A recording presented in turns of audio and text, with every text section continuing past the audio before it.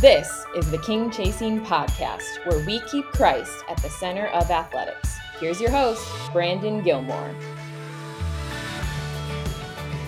Well, today's guest is John Zeller, the Executive Director of SCORE International. John has previously served as the head baseball coach at Tennessee Temple University and the Masters University, and is currently the chaplain for the New York Yankees Single-A affiliate, the Tampa Tarpons. A member on the board of directors of SCORE for over 35 years, John travels all over the United States speaking at churches, sporting events, camps, and conferences, while also traveling overseas on short-term mission trips throughout the year. Thanks for listening today, and I hope you enjoy my conversation with John. Well, hey, John, welcome to King Chasing. Thanks for joining us. How you doing today, sir? I'm doing very good, Brandon, and thank you for inviting me. And I love this new mantra, King Chasing. I love that. Yes, sir. We're happy to have you on. Let's go ahead and take a stroll down memory lane. You played at Tennessee Temple, which is a former NCC member institution, and then became the head coach in 1981. Can you talk about some of your favorite memories from that time? I would love to. I got too many of them, but let me share a couple of them. I went in 1971. I actually played soccer and baseball at Tennessee Temple, and Ron Bishop was my coach in soccer, and we just had a great time. We had a great team, but the NCCAA only went to district tournaments back then. And so it was a little different. There wasn't a national tournament, but we had a great time. Loved playing. Bryan College was very good. And Covenant College, probably the biggest memory was anytime you beat Covenant College, because they were always NAIA ranked as well as in the NCCAA, but they were very strong in soccer. We beat those guys 2 out of my 4 years, and that was awesome. And then in baseball, we played, and again, there wasn't even an NCCAA. Yes, there was a district tournament back then. I'm sorry, there was. And we pretty much had good success there. And then when I coached there in 81 through 85, going down memory lane, we inaugurated the national tournament in 1984 in Chattanooga. And so you had to have an invitational for 2 years, 84, 85. And I had a joy being a part of that, getting that off the ground with such guys like Hank Burbridge and Grace College out of Indiana, Messiah College. We just had a lot of really good schools. Alabama Christian, which is now Faulkner. But anyway, had a great 2 years of tournaments there, and was really Lee College, which is now Lee University. But that was a lot of fun. Probably the highlight of my coaching career was we beat Liberty University. So that was pretty cool when Al Worthington was still rolling, and that was a good day when we did that. So. Yeah, that sounds awesome. Liberty University. You mentioned Ron Bishop was your coach when you played there, and you followed his footsteps as the coach. How important was Ron in your life? Well, definitely was a guy that I remember going to Tennessee Temple in 1971. I didn't know anybody. I didn't really. The first day I stepped on the campus was the first day I ever went there, and but I saw they were trying out for soccer. He was a soccer coach, and at that time he made his fame in basketball. But I tried out for soccer. My brothers all played. I grew up in the Amish country in Pennsylvania, so all my brothers played soccer. So I grew up as a kid with soccer. You know, Sunday afternoons and Saturdays we're going out somewhere and playing soccer. It wasn't playing football. But so I was always around it. I just never played it organized. And so I went out and made the team. I don't know how. Made the travel squad. Don't know how that happened either. But it was a lot of fun. And then Ron left. He went into the pastorate for a little bit, but he came back to Tennessee Temple in 76, I believe, 75, 76. And he then became the athletic director, basketball coach. And then in 1981, he offered me the baseball coach at Tennessee Temple. The impact he had on me was tremendous. First of all, I had never met a Christian man in my life that had great fun, just living life and living the Christian life. And I also met a man that was so passionate about winning the lost. I'd never been around that. And then you incorporate that with athletics. Man, that was just impactful, impressive, and used it in my heart to draw me to Jesus Christ in a more relationship, not a relationship, but in a more intimate relationship. And it was none but a blessing. And the impact he had on me is what I'm doing today. That's awesome. Now, I know in 1984, I believe it was you and Ron and a couple other guys were a part of the creation of SCORE International, where you still currently work. Can you tell us how that idea came about? Yeah, well, it wasn't my idea, but it always was Ron's idea. And so one day he just pulled up in the parking lot at the gymnasium, called me and another coach in and said, "Look, I really feel God wants me to start this ministry, SCORE International. And I need some guys to join me, and I need a group of 5. And so he pulled in another guy named Marty Benton out of Woodstock, Georgia. And we walked down to some lawyers' offices in Chattanooga, Tennessee, signed a bunch of paperwork. I had no idea what I was signing my name to back in those days, but we signed it. His longtime assistant, Lefty Glasscock, Coach Glasscock, was the basketball coach there in those heydays with Ron. And myself, Pat Bishop, Ron's wife, and then Marty, we signed the papers. And we're off and running. We take our first trip in 85, and the rest is history. And what God has done, Brandon, it's only a work of God.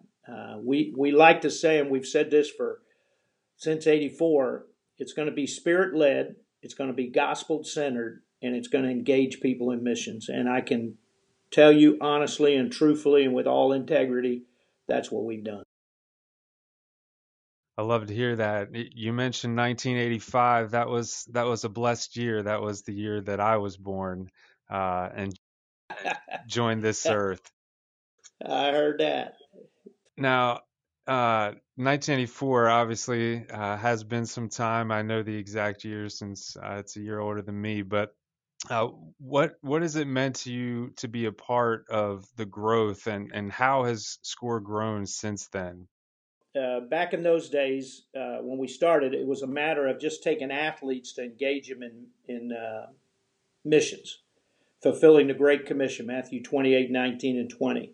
And what we tried to do was engage athletes. But as we started going, Brandon, to a lot of the same places, Mexico, Argentina, even Europe at that point, Central America, we started zeroing in where God was directing us into certain areas, and then we started putting flags in the sand. And once we started putting flags in the sand, then we became more than a sports ministry. That was our heartbeat, that was our birth foundation. But now we started taking other groups to come in. Church planters and church groups and teen groups and construction, medical, dental, all kinds of things, children's ministries, vacation Bible schools, choirs. It just started growing. And once we started doing there, we like to say now we're a full sending mission organization. We still do a lot of athletes, and we still take a lot of athletic teams on trips, but we take way more people on mission trips than athletes. And that's because, once we started saying, hey, wait a minute, we've seen a lot of people come to Christ here. What do we do with them? And how do we get them discipled, planted into churches, and get them to grow? And that's what it's just almost unbelievable. The buildings, the church plants, the call to missions. I mean, I couldn't tell you how many missionaries, came out of those mission trips and called to missions or full-time ministry people. And I run across them all the time. Hey, I went on that mission trip. That's what drew me. I was talking to a young man the other day. He's in youth ministry heading toward the pastor, and he said, my call on full-time service was when I went with SCORE on a baseball trip to the Dominican Republic. I was playing college baseball. God called me, and here I am today. And so those stories are repeated. Plus, in all honesty, Brandon, we help start a lot of ministries as well and help other ministries get started. One that's very much associated with y'all and Judy Fox and her volleyball ministry. And that is kingdom work, and we love doing those kind of things. And it's just a blessing to see what SCORE has done. Just like all of us, COVID set us back a little bit, but now we're starting to come back up, and it's just amazing what God is doing. It is, and I'm sure there's a lot more stories that you don't know about of other people who are maybe impacted by you and how they're now making that same impact on other people. I know short-term mission trips are a big piece of what SCORE does. What are some other ministries of SCORE? And I know you just kind of briefly touched on it, but I know you guys do stuff with to prevent human trafficking and things like that. So can you just kind of talk about just all the various ministries that SCORE does? I mentioned that, the church planting and the engage people in missions, but we're very much involved in human trafficking. We have a home in the Dominican Republic for not only ladies, but also young girls called Lily's House. And that's been operating probably 10, 15 years now, trying to help ladies come off the street by educating them, giving them a skill, and just winning them to Jesus and giving them a foundation of Jesus Christ so that they can feed their families and they don't have to get out on the streets. We medical dental, that's a huge part wherever we go. And then also we have homes that we have a girls' home in Dominican Republic for girls who either have been sexually abused or abandoned. That's called Pasitos de Jesus. We have a boys' home that we help partner with that's now a standalone home on its own, but it's called Josiah's House. And then we also have a home called Emmanuel's House, which a lady by the name Makaya, who is a leader of that, and it's a Christian school for the very, very, very poor kids who can't afford to even go to public school in Dominican, and we help there. In other places in Panama, we help with the needs of two Indian tribes that are still operating today like they did 400 years ago, the Gamboa Indians and the Cunan Indians out of Panama. Costa Rica, we're very much involved with a home there called Pond, through the Pond Ministry, and we do a lot of work with them. We do a lot of work in the inner cities of San Jose, Panama City, San Pedro Sula. We have a Christian school there that we partnered with, and we still do. We do pastoral training now in Honduras as well as Dominican Republic, and we have camps in Brazil, and as well as Bogota, Colombia, reaching thousands of high school kids that come in. So there's just man, I probably can't even recall half or more of what we're doing, but it's we really believe that God has ordained us in a special way. And I'll give you one little story here real quick. We're now in Hilldale, Utah. A lot of people don't know the town, but they know the person. And that was a story of about a man named Warren Jeffs. It's what they call fundamentalist Latter-day Saints community. And he was taken into custody, put in prison, but he had 23 wives. And a year ago, we were allowed to come in there and help bring, through the platform of sports, to help bring sports into their community. Those kids were not allowed to do anything for 30 plus years. They weren't even allowed to go play on the playground in the school because he controlled everything, the church, the school, the town, and he still controls probably about 30% of it. I'm going out there just this next week and using baseball as a platform just to reach kids. And it's been a long process, but now we're allowed to share the gospel. And back in March, we saw our first converts. It took us over a year, but we saw our first 5 converts come to Christ. And so pretty cool deal. Yeah, that's awesome, man. And you were rattling off all that stuff, and I've been around you guys for a few years now here at the NCCAA, and I didn't even know all this stuff that you guys are doing. You mentioned baseball there a moment ago. I know Scores worked with the likes of Andy Pettit, Mariano Rivera, Lou Piniella, just to name a few. With your domestic and international baseball clinics, what kind of impact has it had having those kind of big names for what you're trying to do? Tremendous, because one of our first thing, what SCORE stands for, is Sharing Christ Our Redeemer Enterprises. And we use that word enterprises as we would use a word called platform. And those guys back, 9-10 years ago helped build that platform of drawing crowds through a game with a wooden bat and a leather ball. And whenever those guys came to the Dominican Republic or into a domestic trip, I mean, it's over. I mean, they come from everywhere because of the impact these men have. And they've been very, very supportive of SCORE through the years.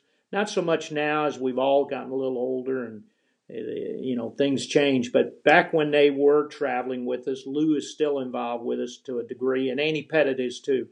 But things change and we move on. But boy, these guys brought impact, that brought credibility to the cross of Jesus Christ, because that's all they wanted to talk about was Christ. And we would see many, many people come to Christ after these guys show up, share their testimony, and it's just powerful, very powerful. Because the kids in those kind of islands, areas, and even in the domestic towns, they know who they are, and they'll listen to them because they want what they have.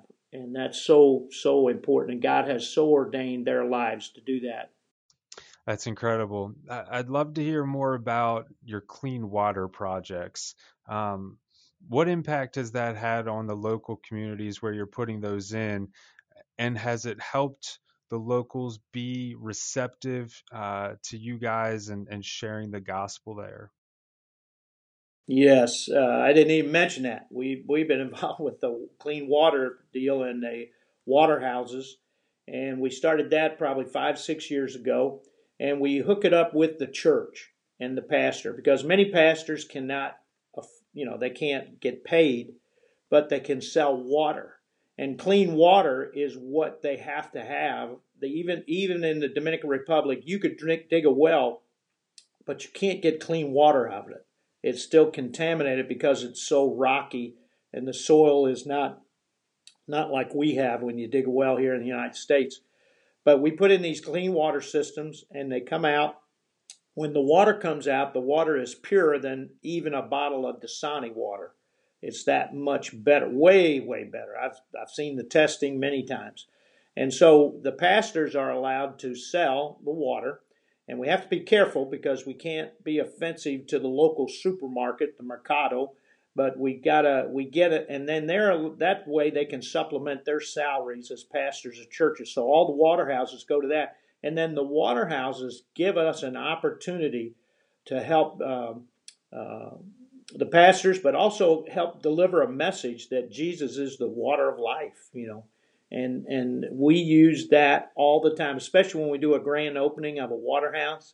What an opportunity to just give the gospel after it's up and running, built, and it's all concreted in and in a storefront type of thing. And it's really cool to see that happening. And the people can buy the water cheaper because they got to buy clean water. They can't get water out of the ground. It's very, very. It'll make even the Dominicans sick, and so they have to be careful. They must buy bottled water, and if we can sell it to them cheaper, a little bit cheaper, not way cheaper. We tried that, and that's going to lead to some riots.